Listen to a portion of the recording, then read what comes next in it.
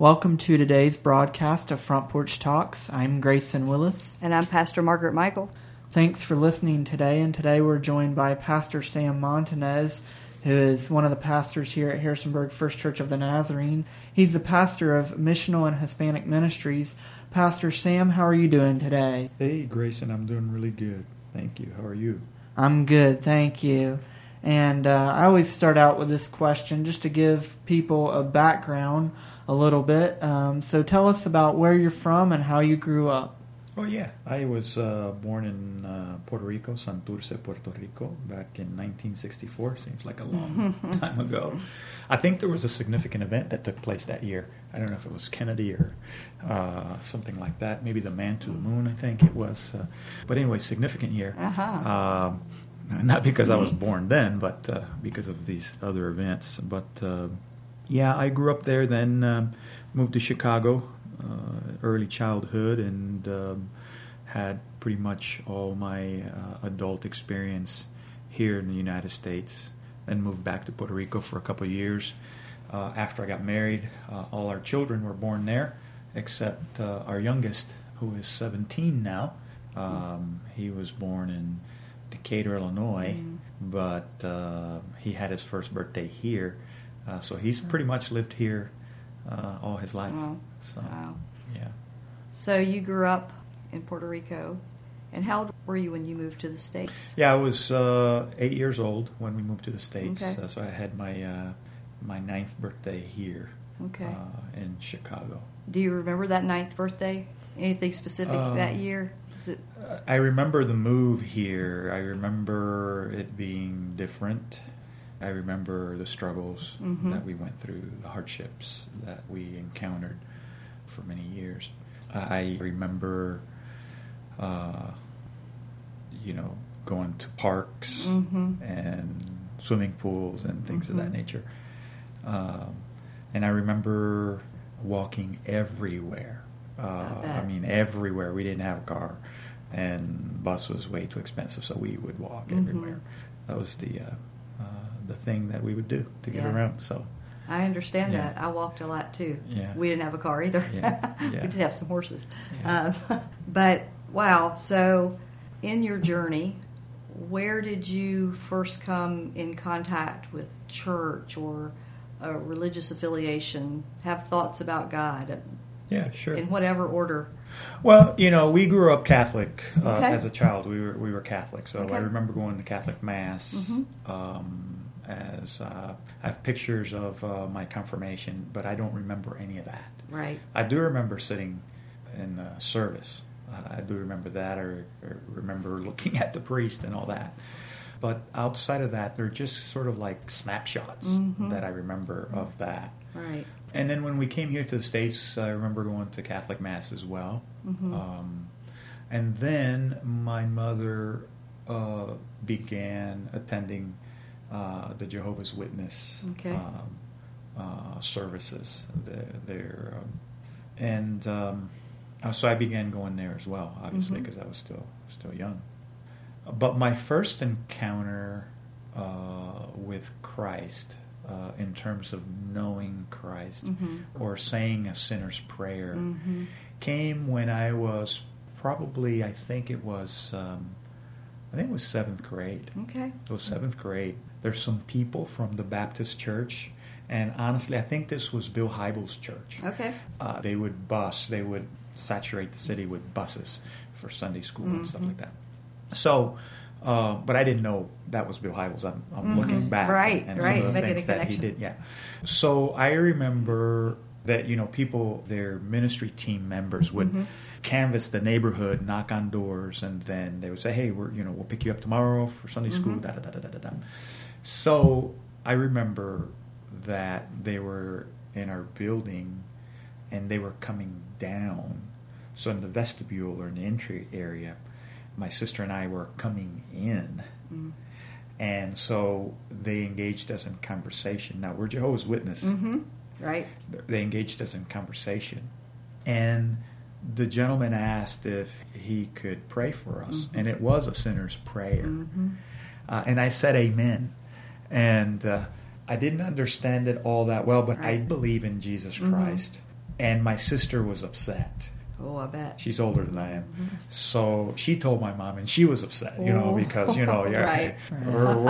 we're converted to Jehovah's Witnesses and stuff like that. And I said, well, it's true, isn't it? Isn't Jesus Lord, and so forth. But since we were not involved in any evangelical church, so that wasn't part of our understanding in that direct way. Jehovah's Witnesses believe that Jesus is Lord and He is Savior, but not in the way the Protestant evangelical church believes it. Right. So years went on, and it wasn't until after I was married that, after Amanda was born, my second oldest daughter was born, and 3 months after, I sent Debbie and Amanda and her older sister to Illinois to be with family while I stayed. And as I stayed, there was revival going on at the church, and I thought, well, I got nothing to do, so I guess I'll just go to church, Yeah. And that's when I really opened my heart to the Lord. Wow. Harry McWhorter, a Nazarene evangelist, old Nazarene evangelist, was preaching, and he was preaching out of the passage where Peter gets out of the boat and walks on water. And that was when I understood that I could trust the Lord. Wow. Came up to the altar, opened my heart to Him. And that's powerful. Yeah. Thank you for sharing that, Pastor Sam. And before I continue, anything else about your childhood that you want to share that impacted you? You mentioned that, as a young married guy is kind of when that revival, but anything else in your childhood that you want to share before we continue? Well, when I was growing up, I didn't grow up with my dad, so my mom and my dad, they separated. When I was born, he wasn't there. So most conversations I've had with my mom and my sister and my grandparents on my father's side, they've sort of filled in the gaps for me, what was taking place and so forth. But my dad, I love him. And we have an amazing relationship. And I have to say this before I say anything else about my dad. I'm at a place in my life, at least in the last 10 years, where the Lord has strongly impressed upon my heart to keep the fifth commandment: honor your father and your mother, honor your parents, honor your parents. And what does that look like? And to me, that's a very significant thing right now. And I have been seeking to honor Him in many, many different ways. And that's critical for me. By all standards, anybody, in our society would say, that's great that you want to do that, but let's look at the reality and the facts of your life. Does he really deserve it? Well, no. And none of us deserve God's grace. It's so true. So, but that's one of the things that's in the forefront for me is to honor Him and to bless Him and to let Him know that I hold Him in high esteem. But when I was growing up, my dad wasn't there. He abandoned. By the time I came, I was a fifth child, the youngest of five, 3 older boys, an older sister, and then me. And so my mom, she was deaf mute, and she could not, by societal standards, she would have been considered one who did not have the skills or the mental capacity to be able to function on her own in society. That was just a stigma of the day. But that wasn't true, obviously. She's a very capable and smart lady. But because of that, she couldn't. It was hard for her to find employment and so forth. So we lived in the really worst places that you can imagine, and not because my mother wanted to, but that's just because that's how it was. Yes. So my dad abandoned us, and what hurt the most was that he abandoned us, and he went with another woman that already had 5 children, and he was in a house in a upper middle class neighborhood where they were well cared for, but his own natural children were not. Yeah, that's painful. And we struggled through a lot of things financially and so forth, lived in the lowest neighborhoods and stuff like that. So that's part of the thing that we experience. So often when I've shared here in our services, I've give snippets of our background. And one of the things I've always, I grew up thinking is that, one, I'll never have a vehicle. Two, I'll never be able to eat in a place like McDonald's. You know, I mean, McDonald's was like a big deal, you know, but it wasn't something that that was your perspective. Yeah, we just, it was a reality for it you. was out of reach. McDonald's was out of reach for us. Yeah. And, you know, we think of a nice restaurant, you know, something like perhaps Vito's or a nice steakhouse downtown Harrisonburg, or, you know, a Brazilian steakhouse, or, you know, we look at those places as nice places to go eat.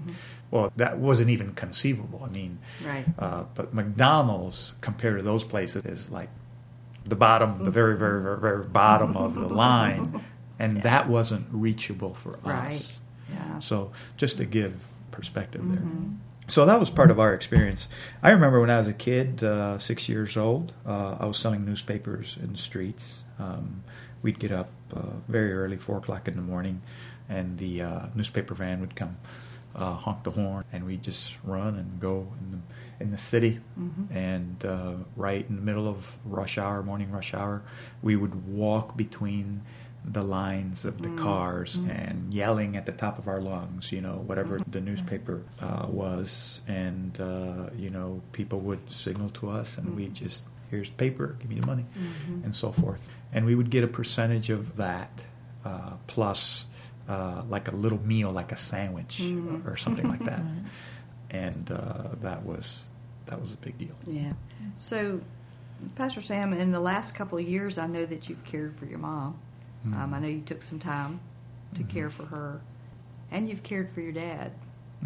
Would you like to tell us just a little bit about that, what that looks like? Yeah, my mom died a Jehovah's Witness, and when I left home when I was, I believe it was just before my 18th birthday, and I came back a couple times for summer, short periods of time, but my mom was still a Jehovah's Witness. So when I got married, and knowing that that was after I received Christ and so forth, so my mom never visited our home, ever. Okay. You know, we were just out there. Yeah. And there's sort of like, you know, exclusion, and you know, we were in the wrong because there's only one true religion, and that's the followers of Jehovah, and so forth. So we endured that. Even when our first daughter was born, my mom never visited, and so forth. So that was also painful, long, for many, many years. But when she got older, I think there were some things that she understood a little better.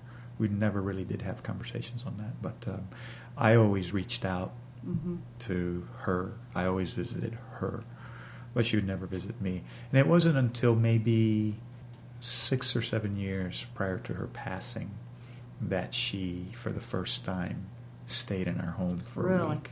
Wow. So, and we got everything ready for her and at the house and so forth. So I think she did that twice. You know, by then she was so much older that she never enjoyed her grandkids. My children. Her other grandkids she did, but not my children. Right. But when she died, I pretty much took a whole summer and spent the summer with her. For the first part of the summer, I was driving back for the weekend, and then I would run over there for the week. Now, mind you, she lives in Florida, and we live here. I was thinking about that. So it's a long drive, 12, 13-hour drive to get there from door to door. And then I would spend the week, come back, do the service on the weekend. Then I would go, and I did that for several weeks. And finally, I just took some leave to be able to be with her. But she died in my arms. Wow. And I slept pretty much between her room and the room I was in. There's just a doorway. Because we put her in the family room, and then we put her in the formal living room, and then in the family room there was a Dutch door that would separate those two rooms. So I stayed in that room. And but I would sit with her, watch TV with her, hold her hand, feed her, and so forth until she passed. Wow. Yeah.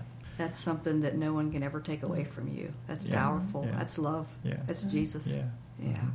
Yeah, that's, I believe those are things that really help us to understand that we make amends, that we heal, that we process some things that were hurtful to us, and so forth. So, yeah. So that was your mom, and I think you can look back with no regret as you were there with her and spent that time with her. It's tender, because that makes me think back on, some of that for the last year was a part of my life too. Not being, my mom never entered my home either. Just never realized we had that really in common like that. But so your dad, you've spent some time with him recently. Yeah, my dad and I have a unique relationship. We've had a professional relationship together. We've worked together professionally and so forth, and we always got along well. We joked a lot. He's got an amazing sense of humor. And one of the things I learned from my dad was work ethic, doing things with excellence, giving your best, and so forth. And there's some things that I learned that I said, I'll never, ever do that. Learned how not to do a few things. Yeah. So he's 81 now. He'll be 82. My dad and I share a birthday. I mean, I was born the same day he was born. Wow. So I'll never get away from that. That's right.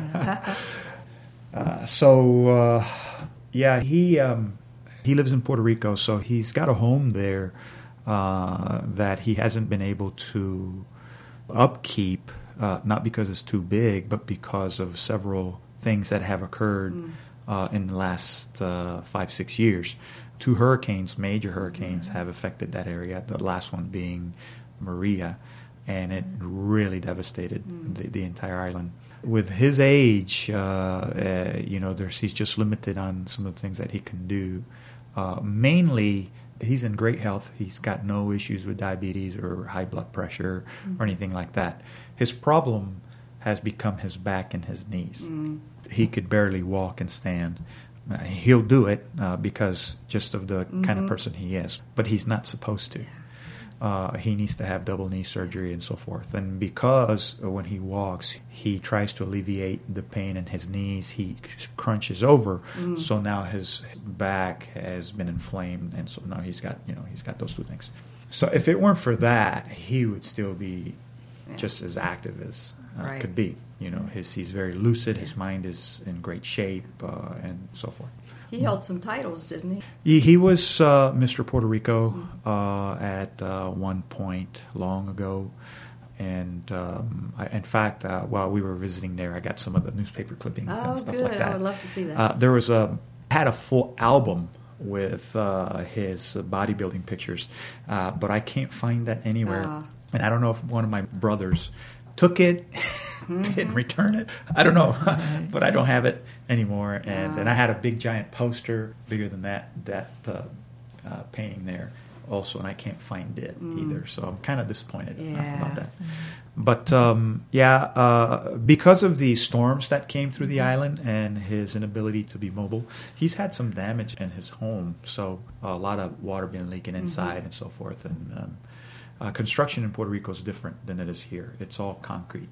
Yes. So even the inner walls of the home, they're not, gypsum board or drywall. It's all concrete. So it's not like you can patch this very easily here. So in the roof and ceiling is all concrete as well. So the process of repairing a leaky roof is a lot more involved than just removing a few shingles and maybe perhaps taking the plywood out and replacing plywood. Here, you got to chip away at the concrete, and then you got to grind it, smooth it out, and then you got to do these applications to, especially if it gets down into the rebar, then there's some curing the rebar has to go through before you put any application on. So we did his entire roof. It was one of those jobs that if you were to hire it, it would be like $6,000 or something like that. But we saved him a lot of money by doing that. Then we painted his house. We threw out a lot of stuff that needed to be thrown out and so forth. So that's where we're at. And I was telling my sister and my wife Debbie, I said, it would be irresponsible of me to know this and not to do anything about it. Right. That would be dishonoring my Father. Yeah. Right. And that would be dishonoring my God Amen. as well. So, it's one of those things where, looking back, you might say, well, he doesn't deserve that. Yeah.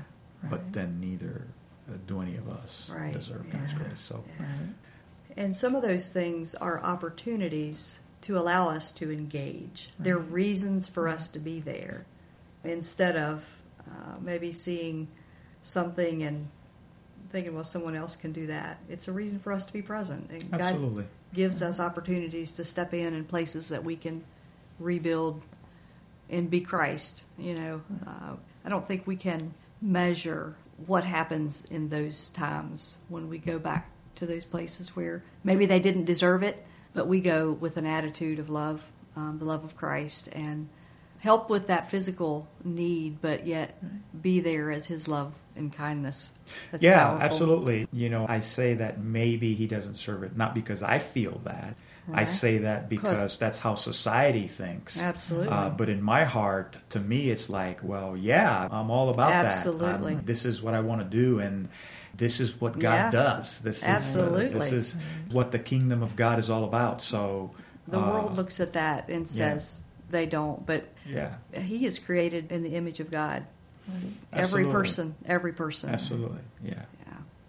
Amen. Thank you for sharing that with us, Pastor Sam. Anything else as far as your life experiences or your ministry or how God's used experiences in your life and how you grew up just to give you a passion maybe for helping others, or just how He's using you currently just to minister to others? And maybe even you shared about the revival service and giving your life to Christ, but maybe even how He called you into ministry. Yeah, I was thinking about all of that when you were talking.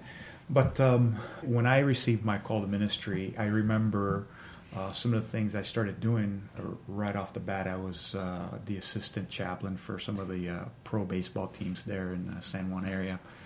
And my pastor, Ken Carney, who's a great leader in the Church of the Nazarene, and the chaplain coordinator for the pro teams back then. The chaplain asked me, so what are you called to do? And I really didn't understand the question, because I was fairly new in the faith and fairly new to the Church of the Nazarene. And so he was asking me, and I says, well, what do you mean? And he goes, well, are you going to be a senior pastor? Or a missionary, or a youth pastor, or a children's pastor? I said, I had no idea. I said, I don't know. But that question haunted me for several years. And I remember reading and praying and asking God, Lord, this bothers me, and I need to hear from you. And I remember the Lord directed me specifically to some key verses that have defined the ministry that I lead till today. Everywhere that I've served, every church that I've served has been shaped by these verses, and I just don't go out from them. Yeah. So there's a couple passages, John 13:34, where it talks about Jesus is saying, love one another as I have loved you. By this, the world, they will know that you are my disciples. So and then another passage is I call that the Great Commandment, to love each other. Absolutely. And then the Great Commission, which we know it's in Matthew, and it talks about go therefore into all the nations, making disciples, baptizing them in the name of the Father, Son, and Holy Spirit, and teaching them, and so forth. So I know I'm supposed to go and teach and share the gospel. I know I'm supposed to love. And then there's another passage, which is Ephesians 4, and beginning with verse 10 onward, where the Apostle Paul says, and he gave some to be apostles and teachers and evangelists and pastors and so forth. He says he's called them for this particular reason, so that they can equip the church. And then Paul goes on, so why is this equipping important? Why did God call? God called so that these called people can equip the church. Yes. So why is the church then equipped? So that the church can lead the ministry. Mm-hmm. Lead the ministry. Yes. Bring the message to others. And so why are they to lead the message to others? So that we can all come to a saving knowledge of our Lord and Savior Jesus Christ. So I understand that. So that's shaped the ministry that I lead. And I do that. I incorporate that in everything that I do. Love is key. And if you read the New Testament, you'll know that without love, it's impossible to really be a Christ follower. So, compassionate ministry, the foundation underneath that supports that and sustains that is love, the love of Christ. Absolutely. Love your neighbor as yourself. In fact, Jesus said it differently. Jesus said when he was asked, he says, what's the greatest commandment? And he says, well, love the Lord your God with all your mind, soul, strength. Okay. Mm-hmm. So we know where to love God with everything. That means with everything. With all that you are. Mm-hmm. With all that you are, you love him. And there's an interesting grammatical construction that comes next. And Jesus says, and the second is like the first. Mm-hmm. It's like the first. It's like this one. It's critically as crucial as the first one. It's not one or the other. He's saying the second one is just like the first one. In the same way that you love God, you are to love everyone else. And that's a tall order. It is. So I've done my best to structure the way we do ministry with those guidelines. Mm-hmm. Yeah. That's good. That's based on solid biblical truth. It's the way it calls us to do it. And if we do it any other way or try to do it any other way, it will be like a house on the sand, right? Yeah. And that's a key passage, too, where Jesus is looking back, and after he's done with the Sermon on the Mount, and he's taught on a variety of things of how to live the Christian life, how to live a life that pleases God and is fulfilling. Really, he's talking about the abundant life there. It's a Christ-centered life. And Jesus gets to the end, and he says, if you listen to these sayings of mine, then you will be wise. Mm-hmm. Then you will be wise. That's right. I know Grayson asked me, how did I get saved? This is how did I respond to ministry? And this is interesting because when I was young, when I was going to Catholic school, I remember sitting in the bench and looking at the priest and having this thought, one day I might do that. I was just a kid. I didn't know what I was thinking, I went to Olivet, which is a Christian Nazarene school. I went there with a partial baseball scholarship and so forth. And chapel is mandatory. Mm-hmm. So I'd sit in chapel. Every year, with the exception of 1 year, every year I sat on the fifth row on the right side, fifth row back, and it was like fifth seat in. Mm-hmm. So I endured chapel. But I remember sitting there and having this sensation that one day you will be doing that. And I said, well, what ridiculous thought that is. And then I remember after accepting Christ in Puerto Rico, I would leave work early on Wednesday nights so that we can make it to church on time. Traffic is horrendous, so it would a 10-minute drive would take you an hour. Right. So I'd get Debbie, and I'd just pull up, beep the horn, she'd come out, and then we'd take off so we can be... So on the way there, we would listen to Christian radio. And one day they were talking about the call. And Debbie and I were talking, and I said, could you imagine me doing that? And we just had a good laugh, and we just laughed and laughed and laughed. And we thought that was, that was funny and ridiculous at the same time. Well, it turned out that it wasn't ridiculous. Yeah. Maybe funny, but it wasn't ridiculous. Right. And God reached out, grabbed my heart, and said, this is what I would like for you to do the rest of your life. We have to pay attention to those listening today. It's always good to pay attention to those things that we maybe laugh about, and God just might bring them to fruition. Thank you for sharing. Yeah. Thank you for joining us today, Pastor Sam. And thank you for listening to today's broadcast of Front Porch Talks. We pray that Pastor Sam Montanez's testimony has been a half hour of hope for your life. May God bless. Front Porch Talks is sponsored by Harrisonburg First Church of the Nazarene in partnership with Sunshine Ministries.